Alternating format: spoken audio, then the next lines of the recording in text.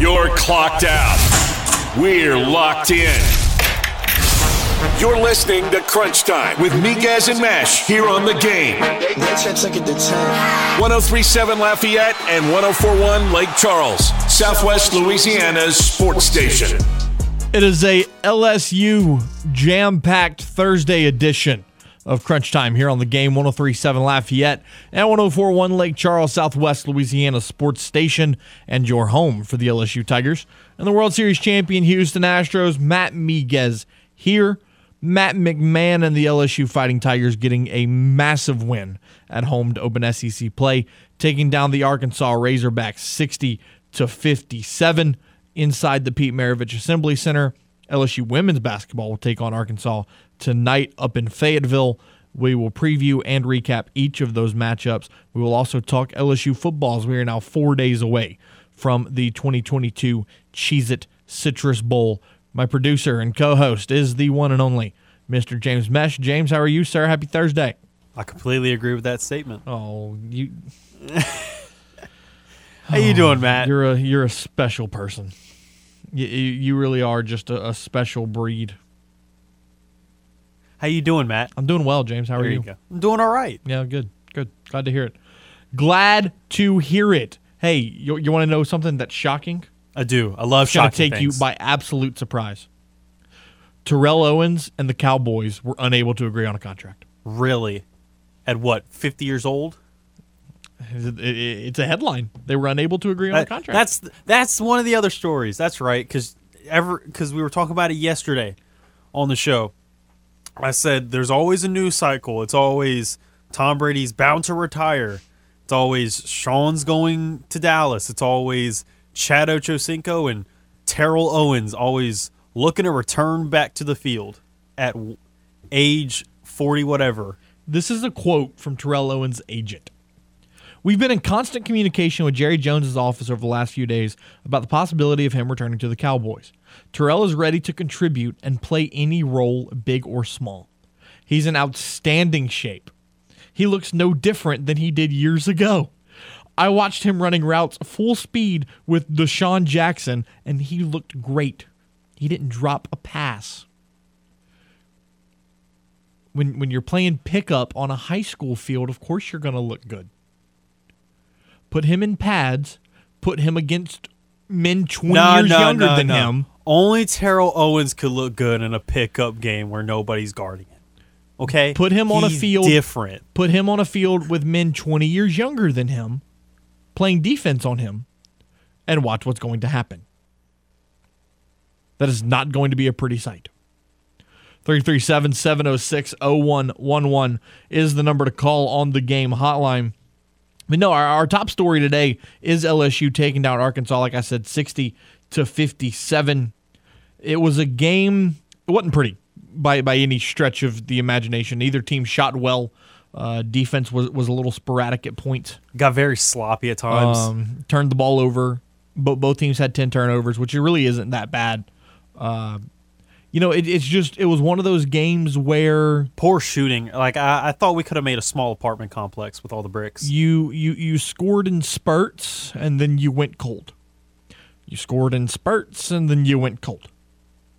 The shot selection was also very interesting at times. There was only 43 points scored between both teams in the first half.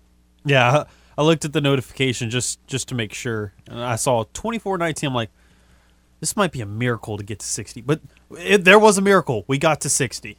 However, LSU did have one consistent player, and that was Trey Hannibal, shooting 9 of 14 from the field for 19 points on the night. The senior point guard out of South Carolina, this is his second stint in the SEC. He was previously at South Carolina. What's interesting about him, James, is when he was in high school, obviously played basketball. But you know what other sport he had a lot of offers in? A lot of schools wanted him to play football. Wanted him to play wide receiver. He had offers from Baylor, Texas Tech to play wide receiver. Ultimately chose basketball, and it appears that it's paid off for him. 6 rebounds, 2 assists, 19 points on the night for Mr. Hannibal to lead the Tigers. Derek Fountain also with 14. KJ Williams coming in with 8 as well. After the win, Matt McMahon met with the media, and here was his opening statement. A couple things stand out. Number one, just really proud of our players. I thought they played with great toughness, great effort, and sustained it for 40 minutes. They deserve all the credit for just gutting out a tough, nasty, gritty win here. And then the second thing, just walking out of the tunnel and seeing the crowd and the atmosphere, the energy in the building on December 28th with the top 10 team in the country on your court, that was awesome. That was awesome. So really thankful to all the great Tiger fans who came out tonight, and really proud of our players for beating an outstanding basketball team. 10,428 in attendance last night inside the Pete Maravich Assembly Center. It was a loud crowd. I mean, I could only tell by what I heard on TV, but it looked like a pretty intense environment. And that's a huge factor, especially in basketball. You're in a dome, you're in an enclosed building, the sound can only go so far. So if you've got a loud crowd in basketball, that's a big, big factor. So it definitely paid off for LSU last night. Now, what's interesting when you look at this game is Arkansas came into this game with a 11-1 record, very similar, the same record as LSU. But if you look at Arkansas's opponents prior to last night, Arkansas came into this game more battle-tested than LSU. Arkansas had played Louisville. They'd played Creighton. They'd played San Diego State. They'd played Oklahoma, San Jose State. They had played some solid basketball teams coming into this game. And for LSU to make a statement at home in Matt McMahon's first season and get a win like this, James, it's huge. 100%, because looking at what Steve had said on Facebook, he was like, it's kind of the same thing as Missouri falling to UK. I mean, you can't underestimate anyone, and then you got to build on this momentum, because I wasn't too confident that LSU, based on what I had seen from the teams that they had beat and how some of them were a lot closer than you felt it should have been. I was worried, even though it was in the PMAC, that LSU was going to fall, but even though it wasn't pretty by any stretch of the imagination, they were still able to get it done. Yep. And that's important, right? We talk about it all the time. The best teams find ways to win. When it's not a pretty night, when you're not shooting well, if you get sloppy and start turning the ball over a lot, just find a way to win. And LSU did that last night, and that showed a lot of maturity, and that showed a lot of growth from this team that is still fairly young, especially in terms of SEC experience. Very young. Your poll question of the day is, what do you make of the LSU men's win over Arkansas? Huge for the program, poor offense, defense does the job, or other. So far, 60% saying that it is huge for the program. Matt McMahon was asked, looking at the season, how crucial is a win like this to open SEC play. Matt McMahon talks about how the goal is to go 1-0 every week. Yeah, I'm not sure, Glenn. We always just kind of go one game at a time, as boring and cliche as it is. The goal is to go 1-0, and for us, we're such a work in progress. We're just trying to get better every day in practice, every game. But obviously the goal is to win while doing it. So I hope it's something we can continue to build on. There are a lot of things that went into winning tonight. I thought our defensive effort, our ability to defend the paint was much improved. I was really concerned coming in. Arkansas is probably the best team in America at forcing turnovers and converting those turnovers into points in transition.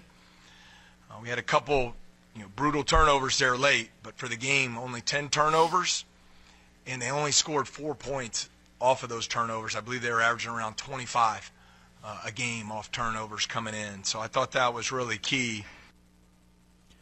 One thing that really stood out to me about this game is if you go back to the first half, LSU held Arkansas scoreless for 5.5 minutes. Arkansas hit a jump shot at the 11:41 mark of the first half. Didn't score again until 6:02. LSU's defense proving to be crucial, in those stretches because, man, if you can keep a team off the scoreboard for 5 minutes, that's massive, especially if your offense is producing at the other end. That's when LSU was first able to separate a little bit. They led by as much as 9 at that point. They were able to separate a little bit and kind of, keep space with Arkansas for a period there. Let's go to the game hotline now. T, what's going on? Hey, what's going on, buddy? How are you? Hope you had a good Christmas and Happy New Year's to you and your family. Hope you had a good Christmas as well. Good. About your poll question, well, most younger guys would answer, sloppy and no offense, whatever. Us older guys are going to say, that was the best defense I've seen in years. And it was awesome. They played their you-know-what's off. Yeah, no, the defense was very impressive. Like I was just talking about, the way LSU was able to hold Arkansas scoreless for 5.5 minutes. I mean, you just don't see that anymore. Right? And the other thing is, the last couple of 3 years or whatever, we didn't see guys diving on the floor like they did last night. It was just awesome to watch. As an older guy, I respected that. Yeah, it was a big win, massive for Matt McMahon to get a top 10 win in his first year in Baton Rouge. Looks like the LSU coach is taking over, man. It certainly appears that way, doesn't it? I know, right? Well, look, y'all have a happy New Year, and we'll talk later. Appreciate you as always, T. All right, buddy.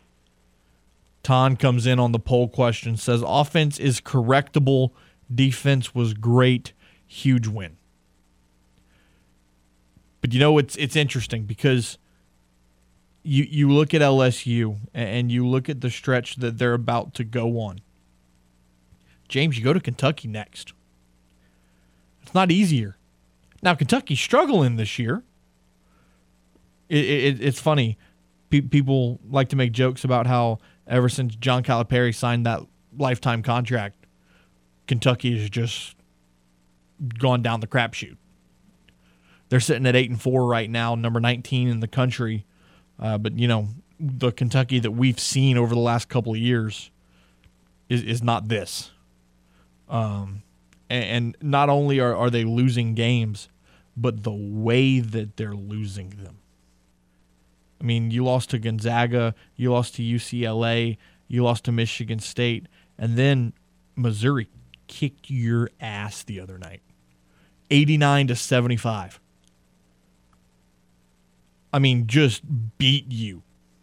And now you're going to play an in-state team on New Year's Eve in Louisville before you play LSU. And then after that, you got to go to Alabama. SEC scheduling is brutal. I was going to say, you've got top 25 matchups left and right until about midway through February. Yep. Because you got Kentucky next on the 3rd. You're going to have Texas A&M and Florida, which are still very respectable. And then you've got 4 games in a row where you got to play top 20 teams currently in Alabama, Tennessee, Auburn, and Arkansas. Now, Auburn's the second one, but Alabama, Auburn, Tennessee, and then Arkansas. And then you come back a little later, and you have Alabama again, and then Mississippi State again. Yeah, it's a brutal stretch that we were talking about how they're not very battle tested. Oh, they're going to be very battle tested very soon. I was about to say they're getting battle tested. Excuse me. We'll see how the stamina looks for LSU and see how long they can hold on to this, because if they're able to get through this with a very nice record and they still look like they can handle themselves, the rest of the schedule, this could be a dangerous team in the playoffs. No, absolutely. Absolutely. As we start to move away from the LSU talk, gotta point out the fact that Pele passed away today at the age of 82. Absolute soccer legend, 3-time World Cup winner. He won 6 Brazilian league titles as well. Was named the FIFA Player of the Century for the 1900s. Just an absolute king in the world of soccer. He's been sick for a very long time and passed away today at the age of 82. Some people still view him as the greatest soccer player of all time. He's definitely up there. Arguably, you could say he's the greatest. You could also argue that he's the second greatest. Either way you want to look at it. Just no doubt a legend. And the soccer community will miss him dearly. Today's show at 5 o'clock, Wilson Alexander will join us for Tiger Talk. And then at 5:30, Tim Newton, who is the radio play-by-play voice for the Purdue Boilermakers, will join us here on the Game Hotline to preview the Citrus Bowl on Monday afternoon between the LSU Tigers and Purdue. So we will bring you that and so much more here on Crunch Time. If you're in Acadiana and you want to watch us on the simulcast, you can do so. Stadium 32.3 and Channel 133 on LUS Fiber. But the biggest names in today's music are taking over Gulf Shores, Alabama in 2023. Hangout Fest returns May 19th to the 21st with the Red Hot Chili Peppers, Calvin Harris, Paramore, Lil Nas X, and more. And the Game, 103.7 Lafayette and 104.1 Lake Charles has VIP passes. Enter in the Game Rewards Club at 1037thegame.com or 1041thegame.com. VIP gives you access to exclusive viewing areas, stage-side pools, hot tubs, and gourmet food. Hangout Fest is a beach vacation like none other, and you can find out more at 1037thegame.com or 1041thegame.com. We'll take a time out here, and when we return, James and I will talk about the Pelicans getting a win last night over the T-Wolves. We'll break that down, and we will hear from Zion Williamson, Mr. MVZ, right here on the Game, Southwest Louisiana sports station, in your home for the LSU Tigers and the World Series champion, Houston Astros. Got something to say to Miguez and Mesh? Hell yeah!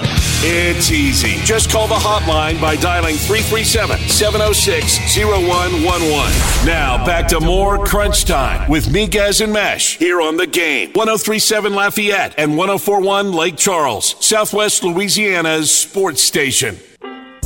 What's poppin'? Welcome back into Crunch Time. Matt Miguez, James Mesh, 23 after the hour. The New Orleans Pelicans sitting at 22-12, a 15-4 record inside the friendly confines of the Smoothie King Center, getting a win last night over the Minnesota Timberwolves, 119-118. Zion Williamson scoring a career-high 43 points on 14 of 21 shooting. Anthony Edwards led the way for the Timberwolves with 27. James, I got to ask you, when Anthony Edwards was drafted number 1 overall by the Minnesota Timberwolves, did you think that he was going to be this guy? I definitely had a good feeling about it. I mean, at times you kind of feel like he just sounds really cocky in interviews, but the more and more I hear about it, because like he talks about how he'd be great in every sport, and it's like debatable. I haven't seen it, so I can't fully say whether you would or wouldn't. But overall, it's like just hearing his confidence when he talks and knowing that he believes in himself, and then just watching him play ball. Like you could just tell he's just one of those guys.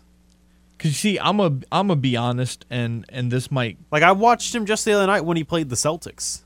And he was knocking down shot after shot after shot. I'm going to be honest, and again, this might come off as kind of crazy. He was good when he was at Georgia. Like, I thought he was a talented player. But I was a little confused as to why he was going to be the number 1 overall pick. Because if you look at it, during his time at Georgia, he had 19 points a game, 5 rebounds, 3 assists, but he barely shot 40%. He shot under 30% from deep. He turned the ball over. He had an assist turnover ratio of 91 to 87. Like, for only being in college basketball for 1 year, I didn't find his numbers to be impressive enough to be the number 1 overall pick. And maybe he benefited from a weaker draft class. But his numbers don't pop off the page at you during his time at Georgia. And Georgia didn't have a whole lot of success while he was there. So it was very confusing to me as to how he went number 1 overall. But I have been incredibly impressed with his play in the NBA. Edwards with D'Angelo Russell and Karl Anthony Towns, the Timberwolves are pretty scary, actually. And then when you add in Rudy Gobert, yikes. Which Rudy Gobert, he has his benefits, but man, he does have some deficiencies on defense. Yeah, he does. Which is because it makes it, because people have figured it out so easily nowadays, which is why you see that the Timberwolves have to go into shootouts. Just stand up. You're 7 feet tall. Just stand up. Yeah, but it's like you just if you take him out the paint to try and guard the 3, well, then it's just so easy to attack the paint. Right. But then if he stays in the paint, then it's so easy to dish to like the corner 3 or the wing 3, and then boom, knock down an open 3, because the Wolves themselves aren't a great team on defense, and then it doesn't help whenever other teams just attack Gobert. It's like, oh, you just kind of either pass to the corner, or for some reason he does actually come out. Well, then it's so much easier to get into the paint to get an easy layup. Season ended today. Who's your MVP? And I know we're only about halfway through the year, but like right now, season ended today. Early on, you got to make a really good case, especially what you've seen over these last 10 games. KD in those Nets, man. Oh, KD. 10-game winning streak. KD's been on an absolute Yeah. tear. Giannis is doing his thing. Jason Tatum has stepped up even more, but man, KD, he's still there. And we thought, like, just don't worry about him at this point. Like he's bound to fall apart. No, dude, he's still there. So according to You'd probably still lean towards Giannis, but to me, KD has a very serious case, and I feel like it's a lot closer than people really think. So this is according to this website I found. This is according to 4 major sports books. Like, you also got to look at Luka. I didn't even think about Luka, and he had the 60-point triple-double. Hear me out. 4 major sports books: FanDuel, DraftKings, BetMGM, and PointsBet. Okay? In every single one of those sports books, all but one, excuse me, Kevin Durant is currently 5th. Wow. You know who the leader is Probably Luka. in every sports book? Jason Tatum. Wow. Well, look at that. I would have thought they maybe would have given more love to Joel Embiid. His best odds are with FanDuel at plus 340. I mean, that is fair. He is the leader of the team who has the best record in the NBA. So, If you look, and he's dropping 31 a game. if you look solely at FanDuel, Tatum is plus 340. Luka and Giannis are both plus 390. Jokic is plus 480, and then Kevin Durant is plus 850. So KD has been good. He's been really good. But if you're one of those people that look at it solely based off the betting odds, Vegas likes Jason Tatum right now. But that's kind of how it goes. Is they usually look at who's the best player on the team with the best record. That's true. That's usually how it goes. Hey, if you were feeling a little frisky and you wanted to put a bet down on Zion Williamson, plus 3,000. You know, if you're feeling a little risky with your funds. I feel like they would go Ja before they go Zion. Well, Ja's 2 spots ahead actually Ja and Zion have the same odds, plus 3,000, according to FanDuel. So it's interesting. See, if you had to ask me, I was going to say Luka. I was really thinking that Luka would be today's MVP. Jason Tatum probably close behind. Now, comeback player of the year? It's Zion, right? So far, it's Zion. I mean, I can't think of anybody else that has come back from major injury or been out for a long period of time and has just absolutely balled out the way Zion has. So, I mean, if you asked me, it has to be Zion Williamson at this point. Because, I mean, again, 43 points. And Zion's averaging, I want to say it's 27 a game right now for the Pels. That's just wild numbers. But with the win last night, that is now 4 straight for the Pels. They are back up to first place in the Western Conference. Zion's averaging 26 points per game, shooting 61% from the field. 61%! They have a 1.5 game lead on the Memphis Grizzlies and as much as a 12-game lead on the 10-24 Houston Rockets. God, they can't get out of their own way, can they? The Rockets are going to have a starting 5 full of number 1 overall picks before it's all said and done. They're going. They want to be able to pair Victor Wembanyama and Jalen Green together. And then apparently there was talks that James Harden would be open to a Rockets reunion. You saw that, huh? What? Like after I thought he took a pay cut so he could get out. No, I thought he took a pay cut to prove that he could work with Joel. Oh well, yeah. I thought that was the whole thing. He's taking a team friendly deal to be with the team longer, and that way he could help. That way they can get other people to help them win. Looking at the Rockets, their best record in the last 5 seasons, 44-28. 44-28 in 2019. Since then, they've gone 17-55, 20-62, and then so far this year they are sitting at 10-24. Yikes! It is a tough time to be a fan of the Houston Rockets. Let's go to the hotline quickly before we take a break. David, what's up? Yes, good afternoon. Yeah, you were talking about James Harden and the report. The following day, he came out and said it wasn't true, that he did not say that he would be open to going back to the Rockets, that he was happy, satisfied being in Philly. They had a good thing going, and that's where he wanted to be. As he should be. You're playing with one of the best big men in basketball. How would you not be happy? Yeah, exactly. But I'm just saying, it's so. I wouldn't go back to Philly to Houston if I were him. And the man came out and said, "I'm happy in Philly." Shoot. Again, playing with a guy like Joel Embiid, playing under a guy like Doc Rivers. What's not to love? So I don't know where they got that report from, but apparently it wasn't true. Interesting. Appreciate the call, David.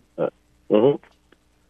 Yeah, that's interesting because, the who's who in basketball reporting was the ones. It wasn't any Joe Blows saying, "Oh, well, I heard." No, it was dudes that do their homework, have the facts down to a T, know what they're talking about. Kind of report. That's why I was so confused. I'm like, well, wait, what was the whole point of taking the pay cut? Right. If this is true, what was the whole point? This doesn't make sense. Who knows? Speaking of the Pelicans, after the win, Zion Williamson met with the media, and he put it plain and simple. You have to protect home court. It's the fort. You got to protect your fort. And I talked about it over the summer. The city deserves this. The city deserves to have a basketball team because, the Saints, they've been holding it down for so many years, and you got to give them that respect. But, the city deserves to have the Pelicans be great too.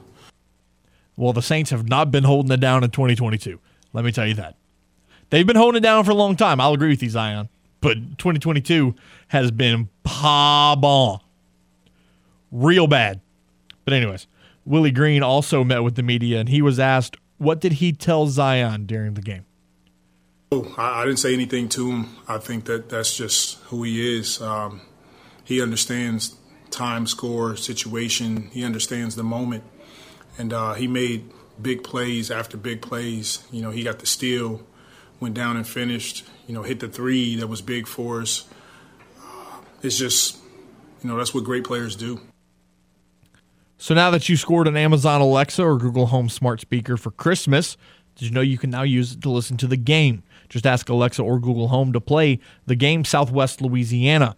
Do the smart thing and have the game 103.7 Lafayette and 104.1 Lake Charles with you at your office, your home, and everywhere you go. We'll take a time out. When we return, we'll look at some more top stories, plus talk about Lake Chuck and the McNeese Cowboys right here on the game. It's Southwest Louisiana Sports Station and your home for the LSU Tigers and the world champion Houston Astros. You're listening to The Game. 103.7 Lafayette and 104.1 Lake Charles. Slings it far side. Stingley steps inside the receiver and picks it off. Southwest Louisiana's sports station. A shot to left field. Going back on it's Gordon. He'll look up. It's a goner. Your home for the LSU Tigers and Houston Astros. Speaking of the New Orleans Pelicans, they have announced that their game on January 6th against KD and the Brooklyn Nets has been sold out and that it will air on ESPN. James, when was the last time you saw a Pelicans game sell out a week in advance? It's been a while. I was going to say, I can't even recall one. It's been a while. That game's not till next Friday, and it's sold out. They said that they have a very limited number of away tickets left. But all Pelicans tickets have been sold. Wild. New Orleans is a basketball town? Last night, LSU got a bit of bad news. Kayshon Boutte has announced that he will declare for the 2023 NFL Draft. And this was after a couple weeks ago saying that he would return. Earlier yesterday, it was made known that he would be unavailable for the Citrus Bowl, but a reasoning was never provided. And late last night, Kayshon Boutte provided the reason. He will declare for the NFL Draft. James, what are your thoughts on that roller coaster? I was kind of shocked, but when you really think about it, and you just kind of go through the whole vibe of the season, the last two seasons, it just hasn't felt like Kayshon didn't necessarily want to be there. It took a lot of effort to be like, hey, Kayshon, we really want you to stay here.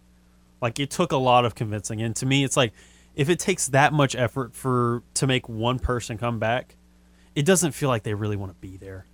Not only that, though, a lot of people haven't discussed this, but I have noticed that there was a disconnect between Kayshon Boutte and Jane Daniels. Yeah. So when it just Daniels, never felt like they were on the same page. So when Jane Daniels announced that he was coming back, I was like, One of my first thoughts was, wonder if that changes Kayshon's decision. And sure enough. Now, am I saying that that's the driving factor? No. Am I saying that that could have played a part in it? Absolutely. There was a disconnect there. Jaden Daniels has obviously struggled as a passer, and when you're a wide receiver, you need a quarterback that can get you the ball. And Kayshon feels that is not Jaden Daniels, so he's going to make the decision that's best for him. At the end of the day, look, if Kayshon Boutte can use his speed and run a solid 40 at the combine, he's a first-round draft pick. If he has really good measurables at the combine and at the LSU Pro Day, he's a first-round draft pick. It doesn't matter.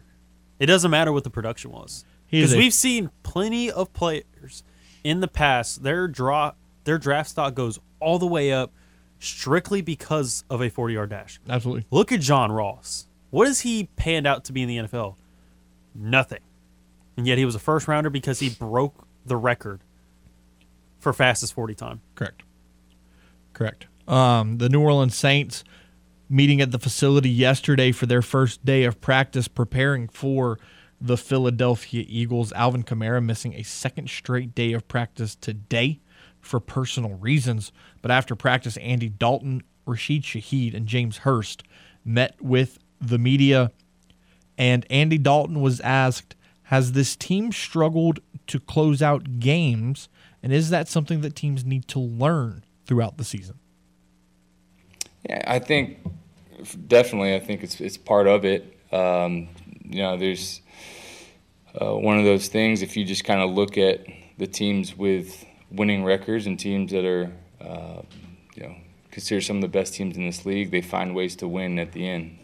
And for us this year, we haven't been able to do it enough. And you can go back and look at 4 or 5 games that say, man, if a couple of these plays would have gone different, if we would have done this, then our record would look a lot different than it does right now. But, I mean, that's everybody. Now, look, the Saints are going to go up to Philly on Sunday, play the best team in the NFL, and, you don't think about it, but a lot of what happens in that game kind of hinges on what happens tonight. The Cowboys and the Titans play for Thursday Night Football. James, if the Cowboys lose, Philly locks up the division, and they only need to win one of their last 2 to clinch the 1 seed. Correct. So you could very well see Nick Sirianni go, let's bench everybody this week and use the Giants game in Week 18 as your tune-up before the playoffs. Because you're going to get the bye if you get the 1 seed. Correct. But I'm thinking, why not just get the game out the way? Why not just get the better percentage win against the Saints and knock it out the way instead of having to play a tougher division opponent who's got a much better record? Fair. I'll pose this. Because you have Jalen come back this week who may not be 100%. But that's the thing. That's the thing. That was going to be my next question. Do you play everybody but Jalen Hurts? Because he's not 100%. He's not going to be 100%. So if he re-aggravates that injury even further, are you really okay with that risk, considering if he re-aggravates that injury further, you may not have him in the playoffs? I get it out the way. I get the game out the way. Because you don't have to necessarily put it all on Jalen's shoulders, which that's the injury. Correct. It's shoulder injury. You don't have to lean on his shoulder. You can just hand it off. You can hand it off to him and do other things. You don't have to throw the ball a ton in this game. We've seen the last 2 years Saints go into Philly. What'd they do? They never really had to throw the ball. But Jalen's also a running quarterback. He is. What if he takes a hit in that shoulder? That's what I'm getting at. Yeah, but when you're injured like that, you're a lot more self-conscious at that point to be like, I'm not going to fight for an extra yard. I'm not going to try and get 8 yards. If I can get 4, I'm good at 4. I don't need that 6, 7, 8. So you think the Eagles are going to play Jalen Hurts this weekend? If he is healthy enough, which he practiced today, you get that game out the way because you purposefully being like, we'll toss that one out the garbage. Why would you toss away the game that you have a better chance of winning? I mean, that's a fair point. I don't disagree with that. Because then you protect them as much as you can, and if you see even a slight chance, like even in the game, let's say Jalen does take a hit, then maybe you bring in Gardner. But if not, you just stick with Jalen. You get the win against New Orleans. You make that pick a little bit better for yourselves. And then you rest Week 18. You rest Jalen. That way he has that week and the bye week to rest up that shoulder and be ready for the divisional round. You get it out the way as soon as you can. The more you procrastinate that, the more it's going to bite you in the butt. To me, you got to get that out the way. If you can play Jalen and he looks healthy enough, Because at this point, no one's 100%. If you can get Jalen at 70, 75%, oh, you're starting him. I don't know. That's because to me, if you get too conservative with these injuries, especially when it's do or die, and you're playing for something really big like the first round bye, you go for it.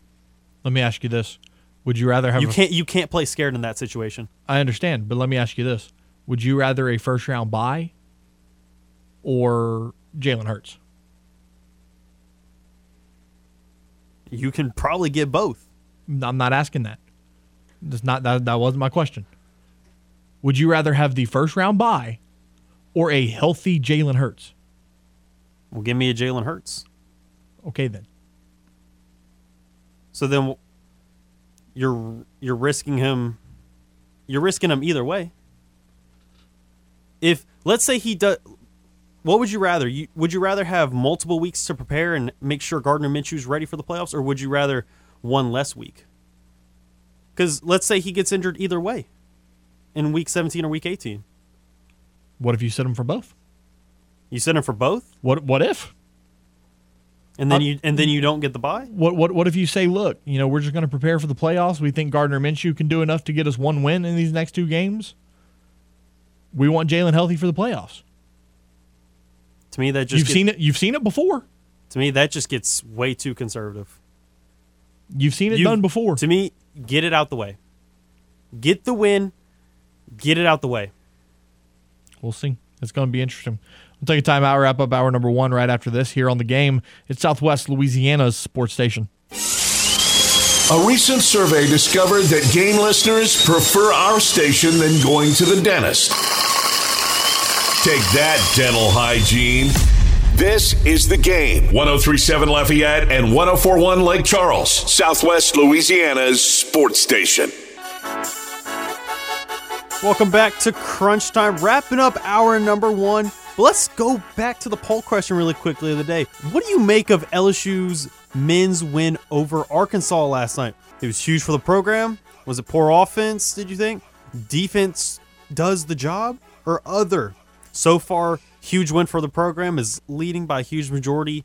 Almost 54%. Poor offense has a couple of votes. And then defense does the job as about 23%, while the final 15% goes to other. We talked about Ton, but Jude just came in and then just said, it's a win. Basically, a win's a win. It's a win. Like, you can't be mad at it. Was it beautiful? Was it pretty? Was it poetic? At the end of the day, you got the dub. People are only going to remember the win. People are only going to remember, hey, remember that time we beat Arkansas? Yup. In Matt McMahon's first year? Mm-hmm. Top 10 opponent, beat him in the PMAC? People are going to remember that for You're not going to hear people go, oh, they shot 40-something%. Like, no, people aren't going to remember that. You won the game. That's what matters. Long term, that's what matters. And it was a big confidence builder for a new program. And you're going to be able to build off that heading down a tough stretch with teams like Kentucky and Auburn and Tennessee and others. So, again, huge win for the Fighting Tigers. 706-0111 is the Game hotline here in Acadiana. You can watch us on the simulcast Stadium 32.3 and Channel 133 on LUS Fiber. In hour number 2, we're going to talk with Wilson Alexander of The Advocate for Tiger Talk. We'll get his thoughts on the LSU win, as well as preview the Citrus Bowl matchup with Purdue on Monday. And then at 5:30, Tim Newton, the play-by-play voice for the Purdue Boilermakers, will join us. We'll have the same conversation from the other perspective. Thoughts on Drew Brees being back in the building. Thoughts on the new hire of Ryan Walters, and so much more. Hope you're ready for some more LSU talk. Yeah, we're bringing it. I told you on social media, it's a Tiger Thursday. It is what it is. The Cajuns play tonight. We love the Cajuns. There's no two ways about that. But there's a lot to get to with the purple and gold. So stick around. Hour number 2 right after this here on the Game. 103.7 Lafayette and 104.1 Lake Charles. It is Southwest Louisiana Sports Station and your home for the LSU Tigers and World Series champion Houston Astros. Hour number 2 right after this top of the hour sports update. You're clocked out. We're locked in. You're listening to Crunch Time with Miguez and Mash here on The Game. 103.7 Lafayette and 104.1 Lake Charles, Southwest Louisiana's sports station. Hour number 2 of this Thursday edition of Crunch Time here on The Game, Southwest Louisiana sports station, and your home for the LSU Tigers and World Series champion Houston Astros. Matt Miguez, James Mesh. Hit us up on the Game hotline, 337-706-0111. And here in Acadiana, you can watch us on the simulcast Stadium 32.3 and Channel 133 on LUS Fiber. In hour number 1, we recapped LSU's massive win over Arkansas last night, as well as talked some New Orleans Saints and Pelicans as well. Here in hour number 2, LSU football will dominate the majority of this second hour. We will kick it off talking about the Citrus Bowl from the Tigers' perspective. It's time for Tiger Talk. Johnson throws. Boute's got it wide open at the 10. Far side. He's in for the score. Hit high. Hammered to left field. Going back, taking a look is Holcomb, and it's gone! Time to talk all things Bayou Bengals with the Advocates, Wilson Alexander. Here is Tiger Talk on Crunch Time with Miguez and Mesh. Wilson Alexander, hope you had a Merry Christmas, sir. How are you? I'm doing well. I had a great Christmas. Hope y'all have the same. Absolutely, man. Appreciate that. You know, I know you're still in football mode, and you're going to be until after Monday when the Citrus Bowl wraps up. But, man, I got to ask you, what are your thoughts on the LSU-Arkansas win last night? I mean, gosh, what a big win for LSU, right? Yeah, I mean, I'll be the first to admit I was not following it super closely because I cover football year-round. But, gosh, I mean, went over number 9 team in the country, and Hannibal was great down the stretch, and it sounded like the PMAC was rocking, and really a good win to start the Matt McMahon era in the SEC. I mean, regardless of how this season really turns out, things are looking pretty good right now, and just, you know, continuing to build some positive momentum around where they're headed, and it just sort of seems to further illustrate that maybe Scott Woodward, you know, I think there's a long time until we really can sort of write the book on Scott Woodward's hires at LSU, but this batch seems pretty good with Matt McMahon and Brian Kelly and Kim Mulkey and Jay Johnson at the forefront. Now, you know, Kayshon Boutte going to football now.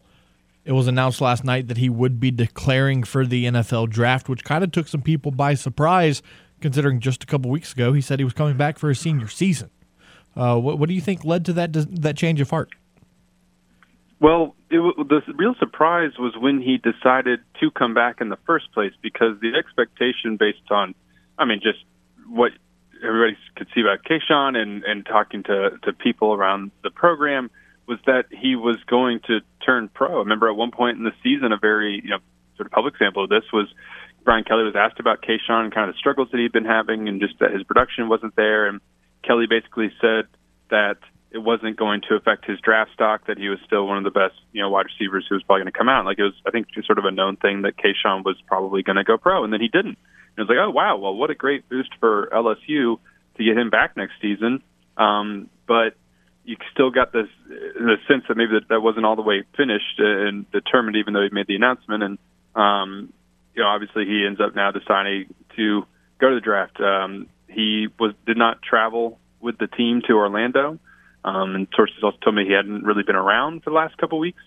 And obviously LSU came out earlier and said that he was going to be unavailable and would not play in this game. And then, of course, he decides just to go to the draft. I think there's still a lot that we don't know in terms of what sort of went into Kayshon's thinking over the last few weeks in terms of deciding to initially come back and then reversing course. But that's, you know, we know the result of it at this point, of course, is that he is not going to be unless barring another sudden change, which I really don't think is going to happen. I think this is it, that his career at LSU is over and he's headed to the pros. But barring like another reversal, you know, that will be it for him at LSU. Now, you know, looking at the bowl game, more and more guys starting to opt out. B.J. Ojulari, Ali Gay, now Kayshon Boutte opting out. You know, I know that coaches have a pretty good idea of who was going to be available and who wasn't, but news like this so close to the bowl game, how does that kind of affect practice plans and game plans and stuff like that?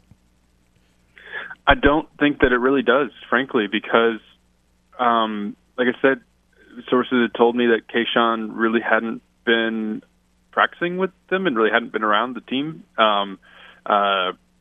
for the last few weeks, and so I think it was sort of known that he wasn't going to be playing in this game, and that obviously the public didn't know, and this wasn't something I really found out until last night, until after this all came out. But so I get the sense that LSU had been preparing to play, and I think the receivers in that room with him, like Malik Neighbors and Brian Thomas, and the quarterback, Jaden Daniels, they probably all sort of knew what was going on as well. And so I don't think it certainly throws a wrinkle into what LSU is preparing for here in the Citrus Bowl. I mean, they practiced yesterday, and like I said, he didn't travel with the team, so they had their first practices without him down. Once they got here, their first practices down here without him too. And so in terms of what they're doing for the Citrus Bowl, all this sort of emerging in the days before the game, I don't think it really rattles what LSU was doing specifically for this game. Now, looking at the opponent in Purdue, they will be without their top quarterback, Aiden O'Connell, as well as their top two pass catchers in Charlie Jones and Payne Durham.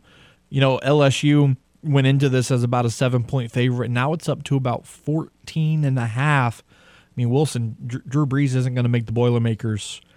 He's not going to make up 14 points for the Boilermakers, right?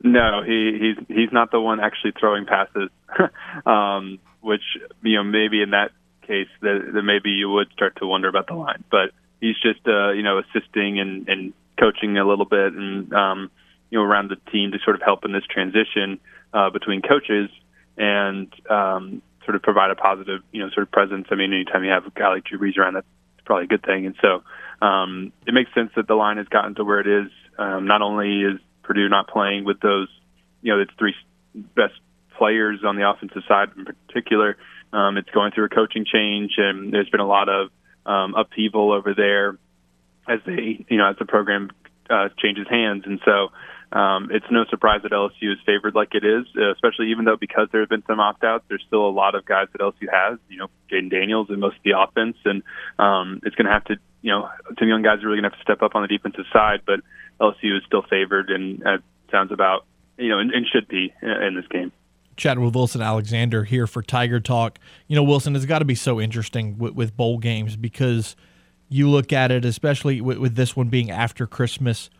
You've got the holidays with players going to see their families when they can, and coaches as well. And then you go a week early, and there's all these festivities planned. And if you're doing it in Orlando, you get to go to Disney World and Universal and all this stuff. How do you keep the players from having fun and at the same time having fun and enjoying the experience, but also being focused on the task at hand? It's a balance. Brian Kelly talked about this not too long ago. They want to celebrate in some ways the season that they've had, and especially when you're not playing in a New Year's Six Bowl, even in a New Year's Six Bowl, if you're not playing in the playoff, then it's an opportunity to have some fun. I mean, there's not a championship at stake here, and while LSU wants to win this game in order to get to 10 wins and finish the season on a strong note and, go into off season with, some positive momentum, not only, not so much as within the program, but certainly externally, and what you feel in the fan base and just kind of avoid that disappointing taste of a 3-game skid to end the year, that this game is important. But yeah, they're certainly balancing that with a good bit of fun because they've got some time around here before the game, and you're at Universal, and they've gone to Disney, and they're doing other, getting on the roller coasters and doing the rides and all that kind of stuff in between practices. And so, yeah, it really is just a balance in terms of, when this stuff is, when we're going to have fun, then go have fun, and when we're going to practice, then focus on practice. And in order to be able to close out this season strong, Brian Kelly's been through this a lot, so I have no worry that he doesn't know how to handle that kind of thing. And he seems well suited for it, and has basically been talking to the players about that. They want to win this game, but they're also down here, and there's not a ton at stake, and so they should be able to relax a little bit when they have the opportunity to do so. Obviously with the news of Kayshon Boutte, it leads you to kind of sit there and go, okay, who else could be on the fence about maybe transferring or leaving the program? Have you heard anything or have any suspicions on who could be next?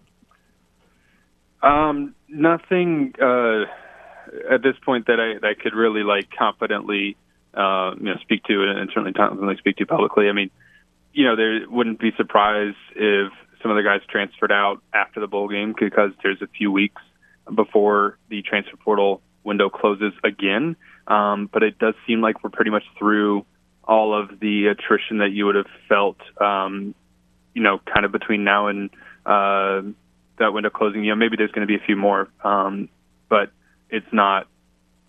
Everybody who's transferred at this point was somebody who was a little bit further down the depth chart, not really a top frontline starter. And in terms of NFL draft declarations, this is probably it.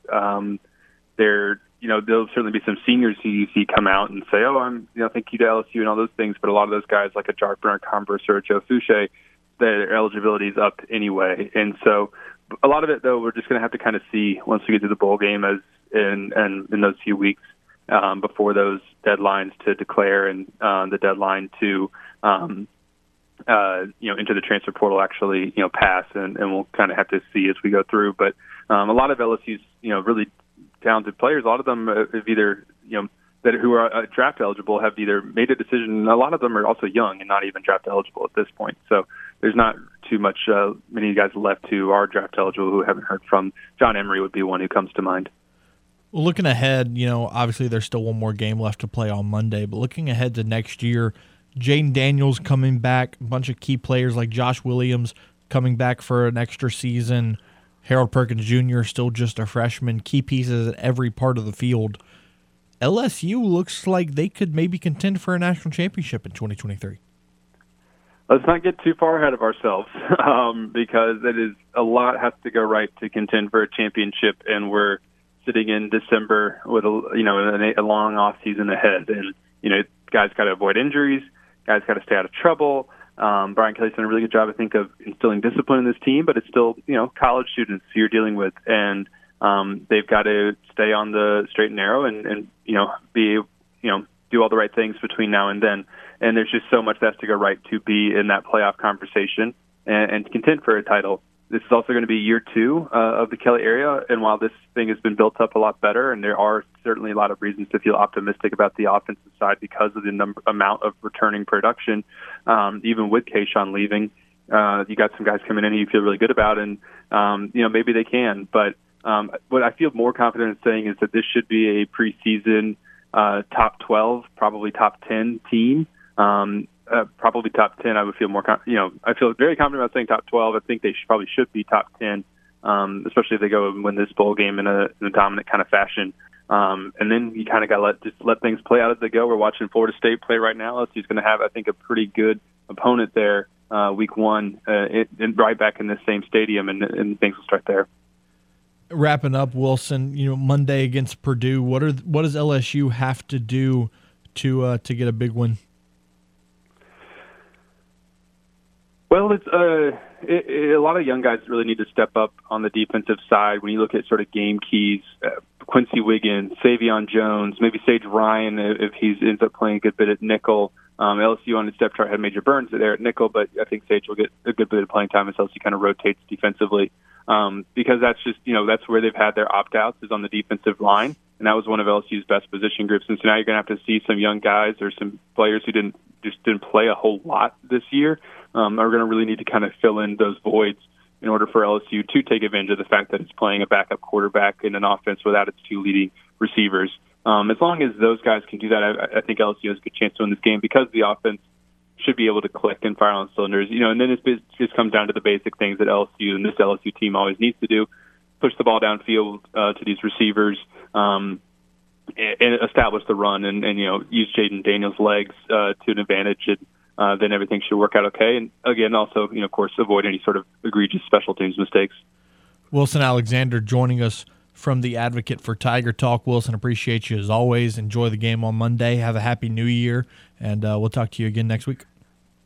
All right. Happy New Year to you as well. Y'all have a good one. Tune in next week for another edition of Tiger Talk here on Crunch Time with Miguez and Mesh. Tune in every weekday at 8:15 a.m. and 3:15 p.m. for the LSU Sports Update, presented by Tibbs Trailers here on The Game. 103.7 Lafayette and 104.1 Lake Charles, Southwest Louisiana's sports station. At the end of the first quarter, Oklahoma leads Florida State 7-3 in the Cheez-It Bowl. James, 2 bowl games, played 4 days apart in the same stadium, both sponsored by Cheez-It. Incredible. It's absolutely incredible. Cheez-It's marketing team, top notch. Well done. I was going to say, have you seen their commercials lately? Have you seen the feeling the cheesiest hotel room? Oh, dude. Garrett Nussmeier's living like a king. Did you see that Cheez-It chain? That is what you call, or what the kids call, drippy. You just aged yourself 15 years. It's a gold chain necklace, and at the bottom it has like a pendant of the Cheez-It logo. Solid. He got a bathrobe, and he gets to keep it all. All of it. There was a painting of a Cheez-It that he gets to keep. Can I keep the bed sheets? Cool, bro. I'd want to. I'd want to real bad. I'm feeling the cheesiest, Coach. I really hope Garrett tells Brian Kelly that game day. Coach, I hope you know that I'm feeling the cheesiest right now. Oklahoma now leads 14-3 in the Cheez-It Bowl over Florida State.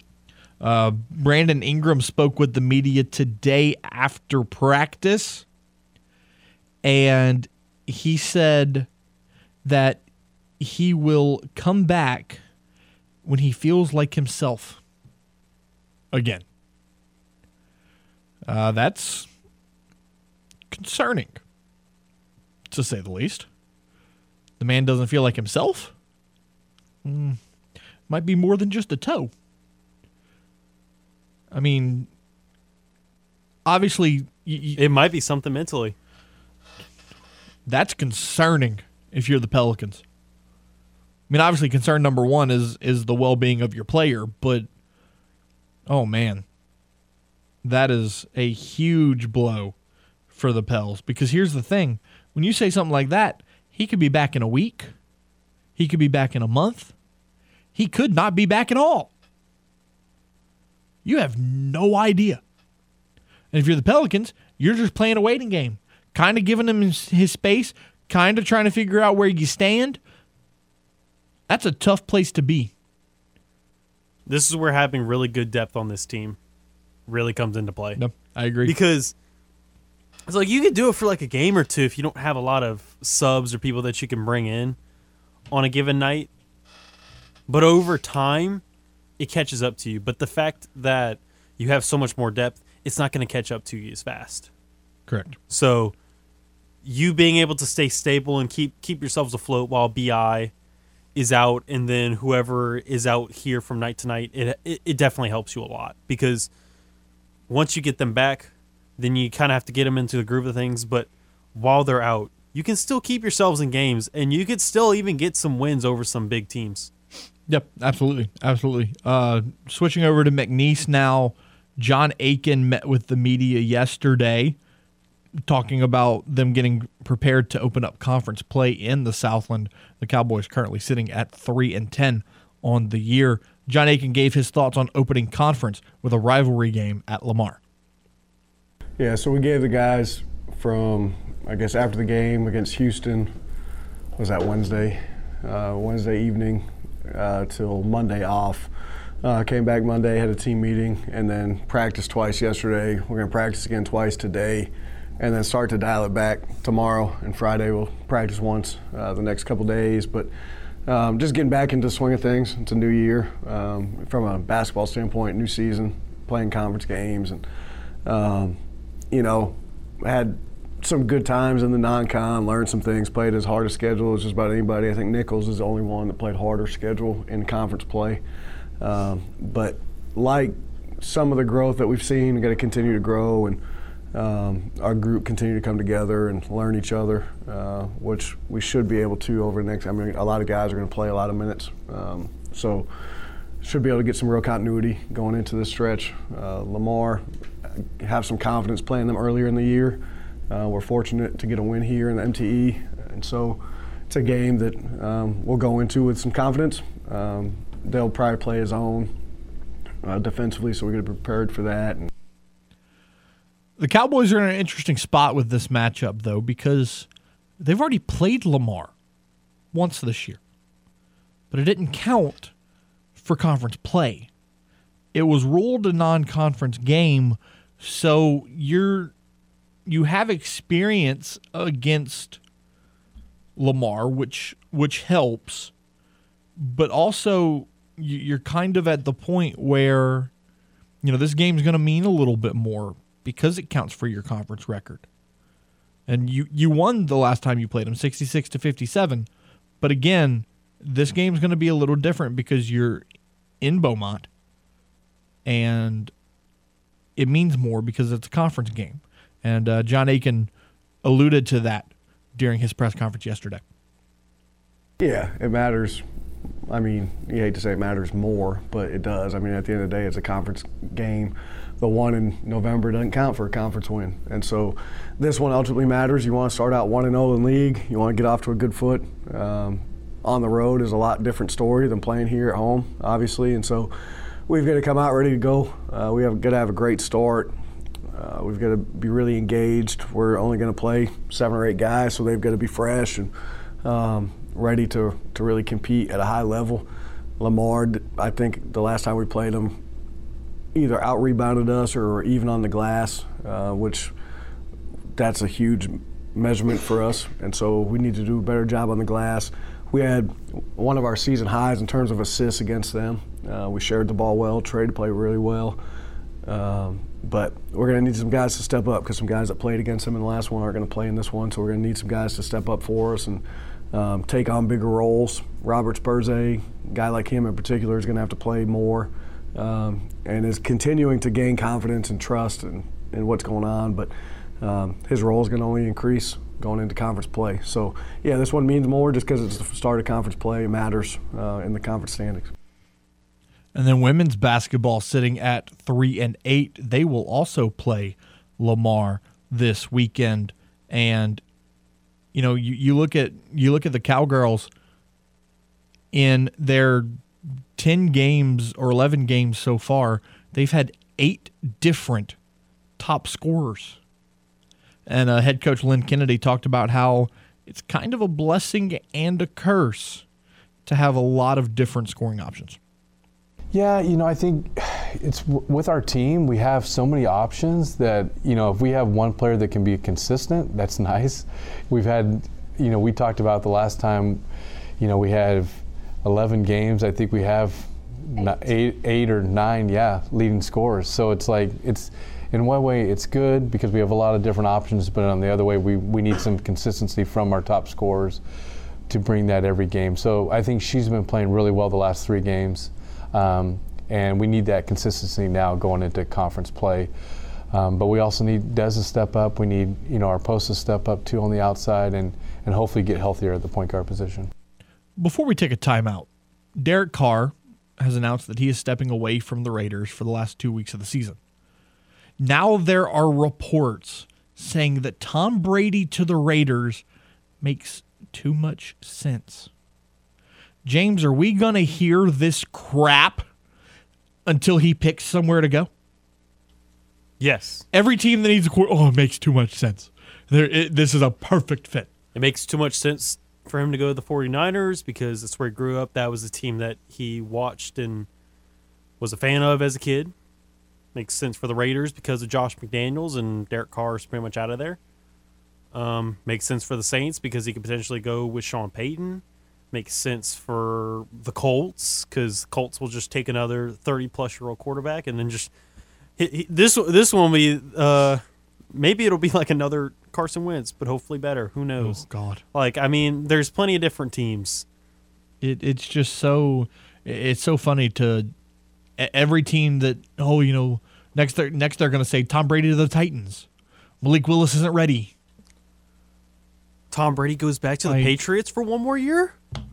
oh, Bill Belichick's losing hope in Mac Jones. Maybe he needs to sit for a year and learn and blah, blah, blah. Like, come on. Tom Brady joins the Jets and shows Zach Wilson how to play quarterback? Josh Allen stared at Sean McDermott wrong. He's suspended for a year. Tom Brady to Buffalo. Like, it's bogus. Tom Brady to the if the only thing that makes sense is reuniting with Josh McDaniels, that is not a smart move. First of all, the Raiders suck. Second of all, the Raiders suck. Why would a 46-year-old quarterback who all he wants to do with his career is win one more championship, man just wants to play football, go to Vegas? No, go to the Niners with Kyle Shanahan, go play for your childhood team, win a dang Super Bowl, and ride off into the sunset. Be done. Because I don't want you in New Orleans. So go to San Fran, win a chip, and go home. Maybe Giselle will take you back. I don't know. Go home, Tom. This guy said, go win a chip with San Fran. I mean, but don't ever come to New Orleans. Don't even think about trying to win a chip here. You disgrace me. You know damn good and well that just Tom Brady is not going to win the Saints championship. No, but Sean and Tom would be very interesting. Still don't think it's enough. You act like getting... We saw it in Tampa. Just having Tom Brady over there made a lot of people be like, ooh, let's go play for Tom. Let's go see if we can win a chip real quick. Take a 1-year deal, really cheap. Try and get that jewelry, then skedaddle. Who went over there other than Gronk? Gronk. I know Shady McCoy. I mean, yeah, LaShawn. That's fair. But outside of those two... Sherman. Oh, Richard Sherman was there that year, wasn't he? Mm-hmm. But you see, the Bucs already had so many pieces. He himself told Fournette, hey, I'm coming back. Get back over here. Because Fournette was talking about going to New England. He was about to go visit New England to go see if he was going to go play for the Patriots. But Tom said, I'm coming back. Come back to Tampa. The Bucs just had so many pieces already. They had a lot of good, solid pieces. And I don't know. You also forget Antonio Brown. I just don't know that the Saints are as developed as Tampa was at that time. I mean, Tampa was that team that you talk about that was literally just a quarterback away. I think the Saints are more than just a quarterback away. And then Antonio Brown, yeah, you brought Antonio Brown in, but, I mean, that didn't really do you a whole lot. And also... It was very helpful for that Super Bowl year. The locker room cancer that he was. Oh, no. Yeah, but that's the point I'm making is he was able to bring guys in. People gravitated towards Tampa Bay just because they saw Tom in Tampa. Let's go play for him. Let's go play with him and let's see if we can let's go get some jewelry. I don't know. We'll see. Look, if he comes to New Orleans, I'll cheer for him, but I don't want him. I just don't. Get Mardi Gras started the right way with a real fun run. Trail presents the Lundi Gras Bar-a-thon Monday, February 20th, 4 miles through Freetown, just south of the parade route. Wear a costume and enjoy free drinks throughout the course, served at the adult hydration station. A party bus will follow close behind, so runners can jump aboard at any time. Run all, or some, or none. The audience will vote for the winner of the costume contest, so bring your loudest, craziest friends. It's the Lundi Gras Bar-a-thon. Free drinks, food, and prizes. Register now, latrail.org. We'll take a timeout. Purdue's play-by-play voice, Mr. Tim Newton, joins us next for a conversation about the Citrus Bowl in Orlando right here on The Game at Southwest Louisiana Sports Station and your home for the LSU Tigers and the World Series champion, Houston Astros. Had a rough day at work? Got lady problems? Not to worry, because you have two wingmen right here. You can be my wingman anytime. Now back to more Crunch Time with Miguez and Mesh here on The Game. 103.7 Lafayette and 104.1 Lake Charles, Southwest Louisiana's sports station. 5:39 here on your Thursday, 4 days away from the Citrus Bowl between LSU and Purdue. Tim Newton, the radio voice for Purdue football, joins us via the Game hotline. to discuss the matchup. Tim, thanks for taking the time, sir. How are you? Doing fine. How are you guys tonight? Doing well. So, looking at Purdue having a very strong athletics year, an 8-5 football team, and then a men's basketball team that's currently number 1 in the country. Yeah, I'm actually watching. I'm sitting in a hotel room right now watching the men's team play, and they're up by 37 in the second half. So I think they're going to stay undefeated. Yeah, it's been a good year so far, and for Boilermaker fans, they're hoping that luck will continue into 2023. Now, looking just at the football team, kind of walk us through this 8-5 season so far, including a trip to the Big Ten title game to face Michigan. Well, 2 disappointing losses at the start of the season. Purdue lost the opener against Penn State, and they lost in the third game against Syracuse. And in both games, they led in the final minute. So instead of being 3-0, you're at 1-2. And then they rolled off a few wins in a row and looked like they had righted the ship. And then probably played their 2 worst games of the year back-to-back against Wisconsin and Iowa. So they're sitting at 5-4, and not only were you not thinking about a Big Ten West championship, you were wondering if you're going to get bowl eligible at that point. But then they turned things back around. I think the big win was a win at Illinois when the Illini were ranked and were on top of the Big Ten West, winning that game in Champaign. Then they won their last 2 games of the regular season and really played Michigan pretty well in the Big Ten championship game. It wound up being a 21-point spread, but Michigan scored in the last couple of minutes, and it was a 1-point game at halftime, and it was a 9-point game early in the fourth quarter. So, the Boilermakers are going to have a different team when they get to the field on Monday than they had in that game in Indy. But overall, a good season, but a season that I think you're wishing maybe could have been a little bit more. Looking at coaching, Jeff Brom announces that he's going to take the job at Louisville to go back to his former stomping grounds. Ryan Walters now comes in as the head coach for Purdue. What are your thoughts on that hire, and then what is the coaching situation for the bowl game on Monday? Well, first of all, the situation for Monday is that Brian Brom, who actually was Jeff's offensive coordinator, his younger brother, is sticking around to be the interim coach for this game, and then chances are he's probably going to join his brother down in Louisville. Mark Hagan, who was also on the staff and is headed for Louisville, is going to be the defensive coordinator.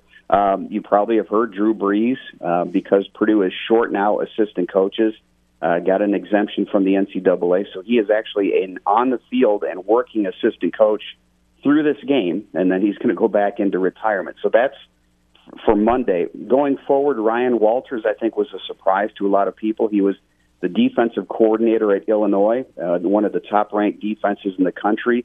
He's a young guy. He's 36 years old, and it breaks a long string of Purdue going with the predominantly offensive-minded coaches. Certainly Jeff Brom was in that classification, but Ryan Walters, I think, is going to bring a different style defensively to Purdue. He's hired Graham Harrell, who played under Mike Leach at Texas Tech, to be his offensive coordinator. So Purdue's DNA has always been passing the football in a wide-open attack, and I think that will continue to be the case. Also already announced that presumably his next quarterback will be former Texas Longhorn Hudson Card. Now, you brought up Drew Brees coming in as an assistant coach. What's it been like just around the program and around the facility, having a guy that's meant so much to the Boilermaker football program back in the building? Well, and I think the fans down there in Louisiana understand what a special guy this is. And anytime that you bring Drew back around the program, it's nothing but a plus. I think he's been great, not only in the quarterback room, but he's also helped a little bit on the recruiting trail because he was actually able to do a little bit of recruiting while he was here. But yeah, there's been a buzz, no doubt about it. And I think people were a little bit down. The Jeff Brom thing really was not a big surprise. It was really never a matter of if he was going to go. It was a matter of when. And when Scott Satterfield took the job at Cincinnati, I think everybody saw the writing on the wall. So I think he was announced as an assistant coach, and he actually called the athletic director and asked him if he wanted some help for the bowl game. And that's the kind of guy that Drew is. So he flew up for a few days, did some practices in West Lafayette, flew back to be with his family, and now has gone to Orlando to the bowl site to get ready for the game. So it's been a real plus. And I got to meet Drew when he was a freshman at Purdue, and what you see is what you get with him. He's a real genuine guy and a smart guy, and I think will certainly be a big help on Monday's game. Chatting with Tim Newton, the radio voice for Purdue football. Aiden O'Connell has opted out, declared for the 2023 NFL Draft. He will not play, as well as two of his top receivers. What can you tell us about the quarterback situation? Who's going to start for the Boilermakers on Monday? It'll be Austin Burton. He's a sixth-year guy. He played 3 years at UCLA, then transferred to Purdue, and really has never been able to wrestle the starting job away from Aiden. But he's an athletic guy. I think you'll see a lot of run-pass option on Monday. He's got the ability to throw the ball. He came in and he started when Aiden was hurt. He hurt his ribs in the Syracuse game. So Austin got one start this year against Florida A&M, or I'm sorry, Florida Atlantic. And I'm watching the Florida A&M basketball game right now against Purdue. It was Florida Atlantic that he played against, and he played very well through 3 touchdown passes in that one. He's an athletic guy. His sister, Veronica, was a standout basketball player at Northwestern and plays now in the WNBA. And his dad and his grandfather are both great athletes at Northwestern. So he comes from a long line of athletes, and I think he's going to provide a different aspect to the Boilermaker offense.